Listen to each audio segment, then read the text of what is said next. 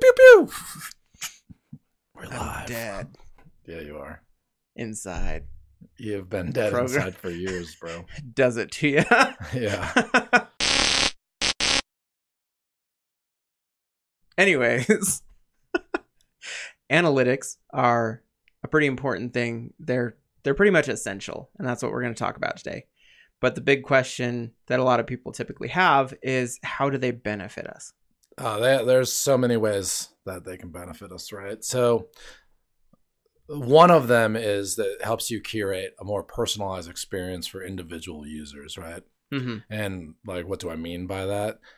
If you have just like a marketplace or a ton of data, right? And you just spit up whatever the most recent upload is or anything like that. Like take YouTube, for example. If you just got the most recent videos uploaded, none of them would be attractive to you. You wouldn't want to actually watch. You wouldn't be interested in them. Yeah. So you want to curate data to match the user to enhance their experience. For sure. And I mean, a lot of these bigger FANG companies like Facebook and Google, they've built entire empires on nothing but analytics, because that's all it is. It's just, hey, we're going to analyze what our users are looking for. And I saw a video the other day when I was looking through YouTube optimization stuff where they talked about the obsession that everyone has with the algorithm, and everybody looks at it the wrong way, was the argument that this video was making. Because they said, a lot of people focus on the algorithm hates me. It's me in particular, and it's very me-centric. Like the creator thinks it's all about them, but really what's happening is it's all about the logged in user. It's not the creator, is the user likely to watch this content? Mm-hmm. And that's based on, okay, the last time we presented a video to this user from the creator, did they click on it? If they clicked on it, how much of it did they watch? Did they like it? Did they interact with it? If they didn't, then we're going to toss it to the back of the pile for this person. We're going to move it down, and we're not going to show it to them because we're analyzing the user's behavior to make decisions about what to show them. Yeah. And like, I'm sure you're all familiar. There's apps that do this amazing, and there's apps that don't do it well. And the ones that don't do it well probably aren't your favorite apps. Yep. It's true. It's all about creating that experience. And it's not even, it might not be that important if you're not overloaded with too much data and too many options, like when you first launch your app, but it is something you want to prepare for and start curating as soon as you start building more than like a page of information to show people. I mean, like with Perfect Form, we haven't done this yet. Right. Because we don't have enough material to really work with it and really care. Yeah, we're in beta and we're changing a lot right now, and we only have a handful of like workout plans to even present people. But our infrastructure in the back end, we are there and we're prepared to serve it up the way we intend to. Yeah, it's just not analytics heavy yet. Exactly. And we're working on an analytics server, but we can talk about that in a little bit. Yeah, for sure. Another thing that analytics really help with that are not based as much in the user experience side of things directly is they can really help you understand how features are actually being used. Yeah, more often than not, the features that you think are the driving force and what makes your app cool are like never the popular, heavy used ones, right? It always makes me laugh. I'm okay with it, and I'm glad that they're excited and whatever. But when I'm dealing with clients or like a CEO of a company, and they just absolutely love this one feature, and then we start getting data on it, and it turns out they're literally the only ones using this feature. Yeah. They're just like, this makes the app for our users. They love this. This is why they come to our app.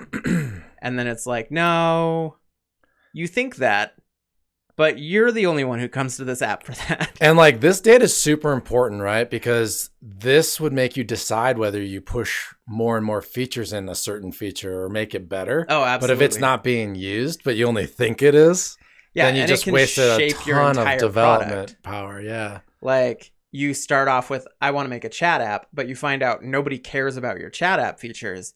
They like the more Snapchat type stuff that you put in as a side thing. Well, then you want to lean into that instead of, well, we're going to force them into using the chat more. Yeah, so it's really good to understand your users and how they use your app because it allows you to plan for future features and you can morph your app to match what your users want even more.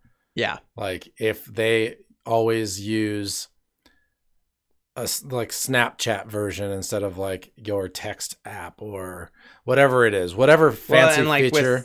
I always go for the game examples. Yeah, you can lean into it. But like with take World of Warcraft or Final Fantasy 14, some big MMO. Okay. And you've got all these features for like, we've got side professions of I can mine stuff, I can fish for things, I can do all of these extra activities. We set up the infamous commander system from World of Warcraft, Warlords of Draenor.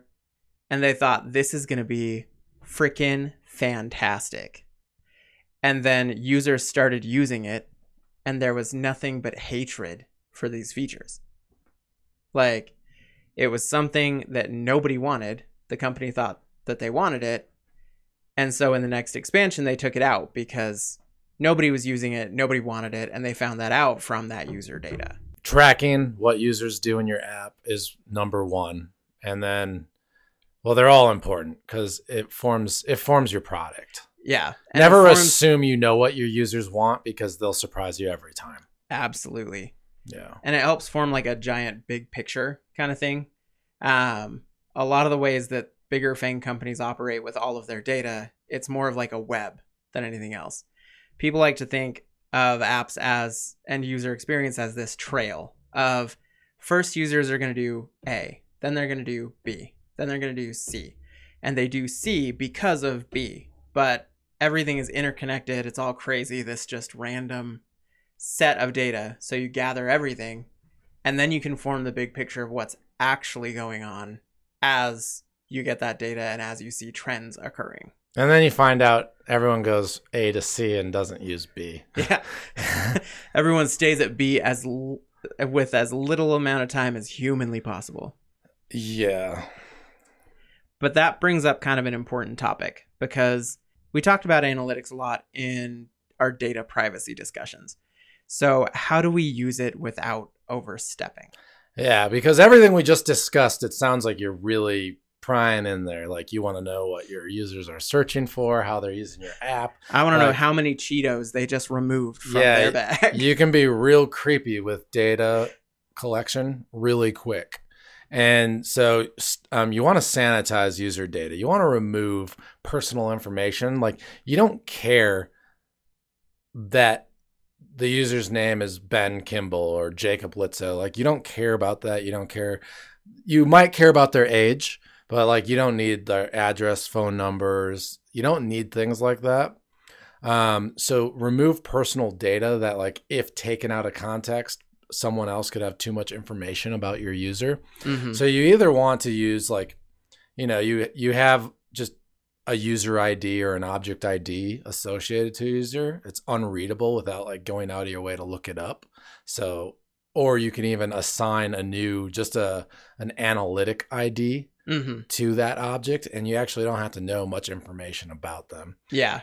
Like don't give anyone an easy way to track anybody. Right. And then like obviously you want to be able to look up somebody for curating the experience for them, but it doesn't have to be readable if someone got on your database and scraped your tables, Yeah. While it may be overkill, you can do things like encrypt the analytics data that is gathered so that you've got your user list, but you know nothing about them at all. Yeah. And what's good about encryption is it's your data. You always have access. You can decrypt it, right? But for whatever nasty reason, like pissed off employee or you get hacked, hopefully not. That would be horrible. But you can get your data held hostage. Yeah. Like companies get Trojans put in their system forever.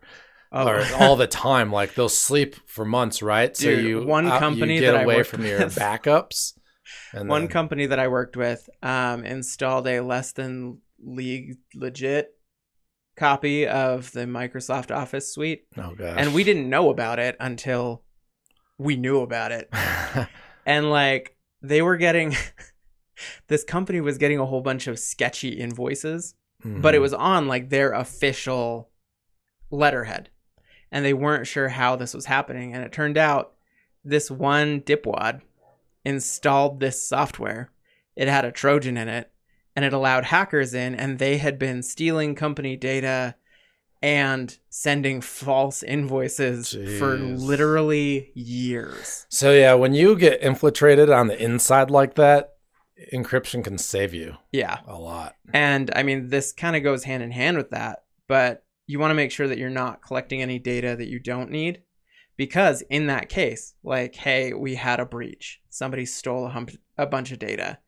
Not only is it less creepy to not gather stuff you don't need, like not going overboard, but it's also a security risk, because if somebody's personal information gets stolen, and one of the popular things in the world right now is doxing or swatting, like your company is storing somebody's data, you get hacked, and somebody doxes or swats somebody, and somebody gets hurt or killed, you could be in a lot of trouble. Yeah. Like, depending on how they try to frame it and how they try to pin it on you, it could be a major problem for your company. And even if you're not like technically in legal trouble, the minute it gets leaked, this person died because Ben's company was insecure. Yep.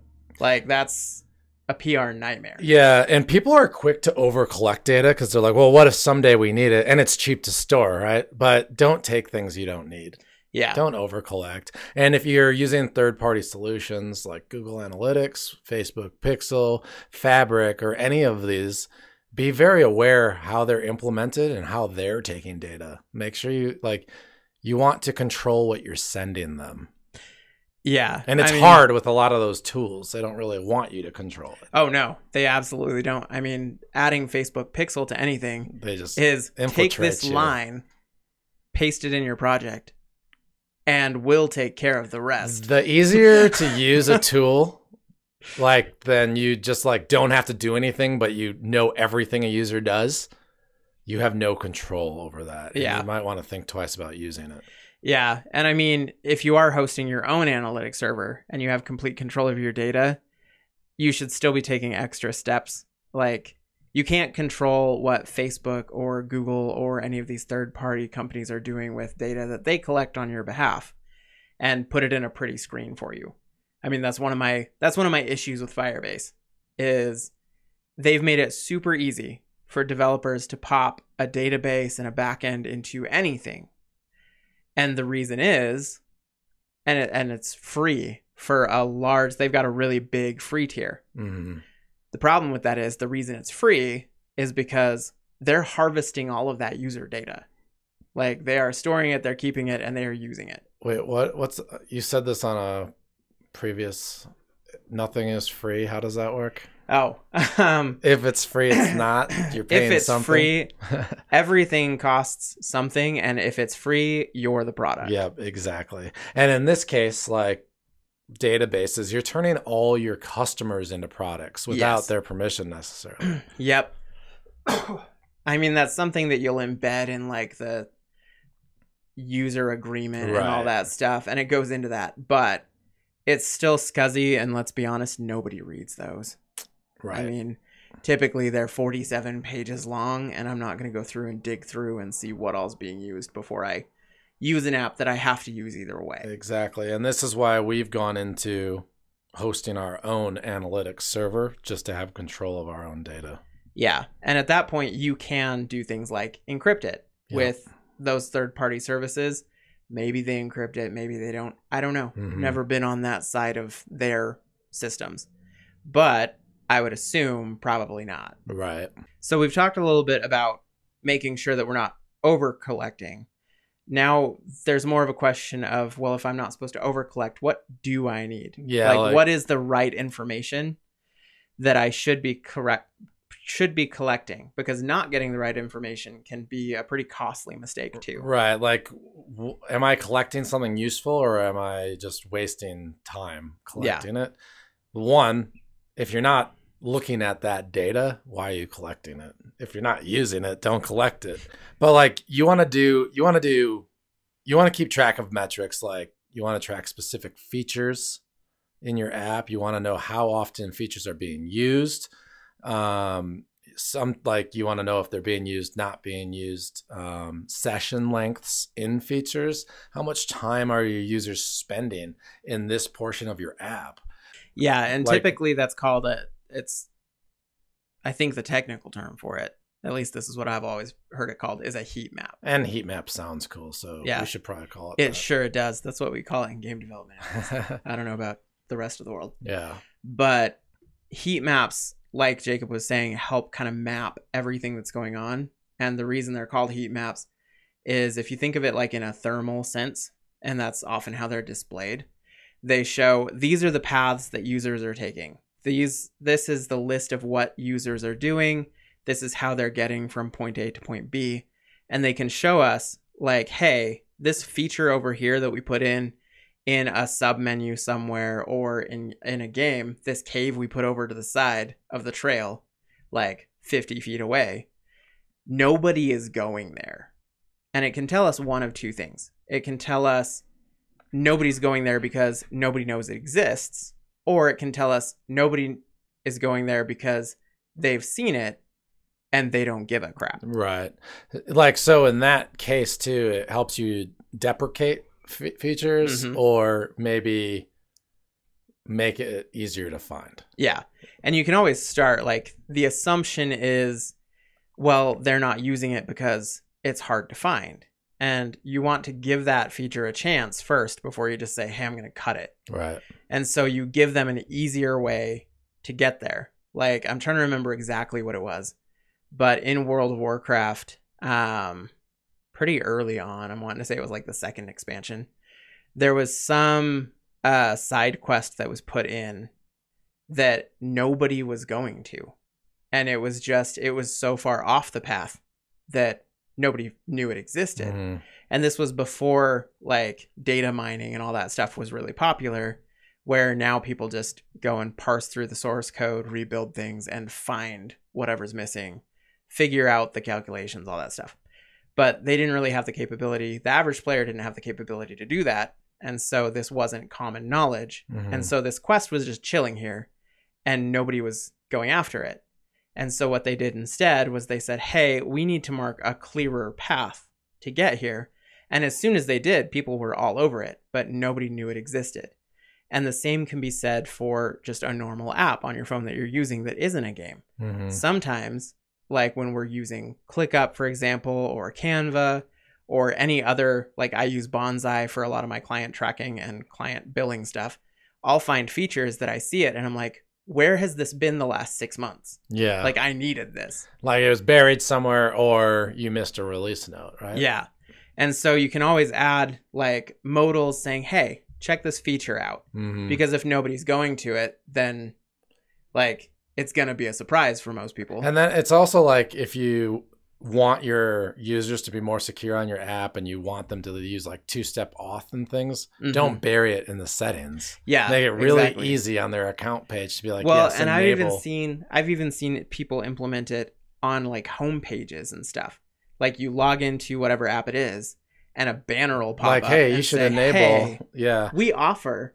I actually love when that happens. And in fact, I really love 1Password when they are like, we know this service has two-step offers auth, two-step. so Yeah. you should consider enabling it. Oh yeah. Like, And dude, so amazing. when I see those notifications in 1Password, I'm like, oh, I'm going to go find that then. Yeah. Because for anybody who hasn't gotten the memo, always use two-step authentication. And always use an authenticator app, Yes. not your phone number. I hate services that force you into using your phone number. Me too. And what's funny is like banks do it Mm-hmm. a lot.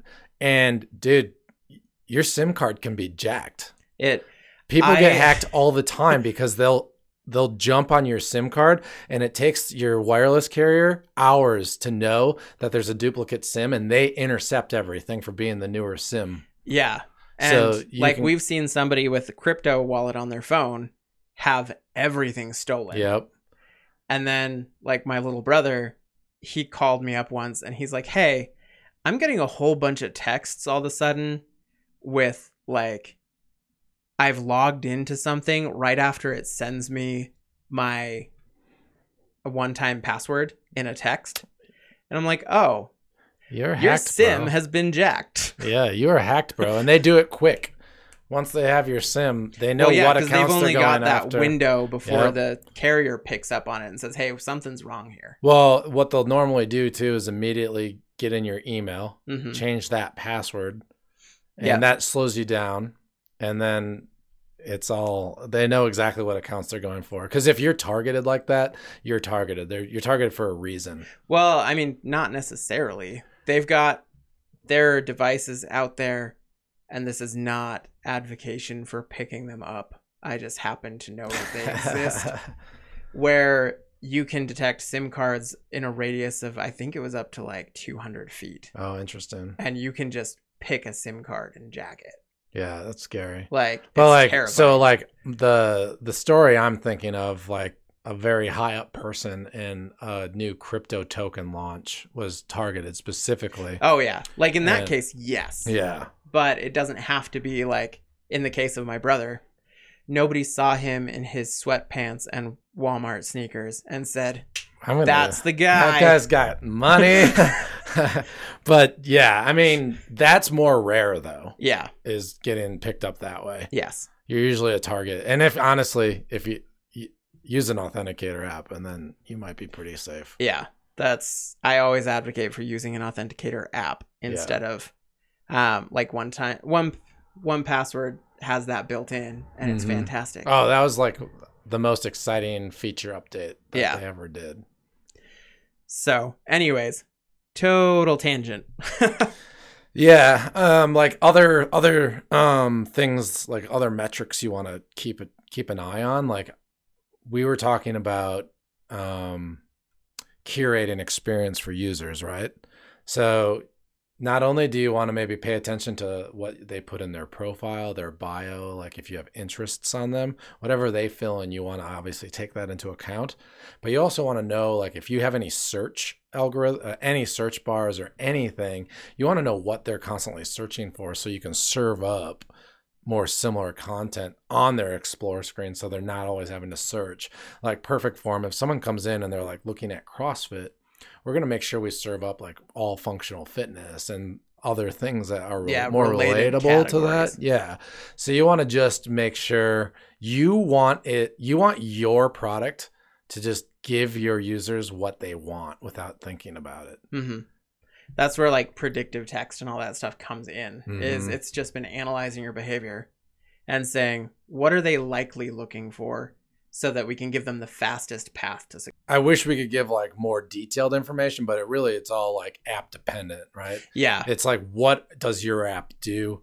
But you have to think about, okay, how can we make this experience special for this person? Yeah. One person, like how can you do that? Is your service even capable of doing that? But it's things you should think about. Yeah, for sure. And really, like those kinds of considerations with analytics, they can be the difference between delivering what you think your customers want and what they really want. Exactly. Don't be a pedo Pete and collect more information than you need. Like, don't be a creep about it, all right? And sanitize user data. Darn, there go my weekend plans. Oh, man.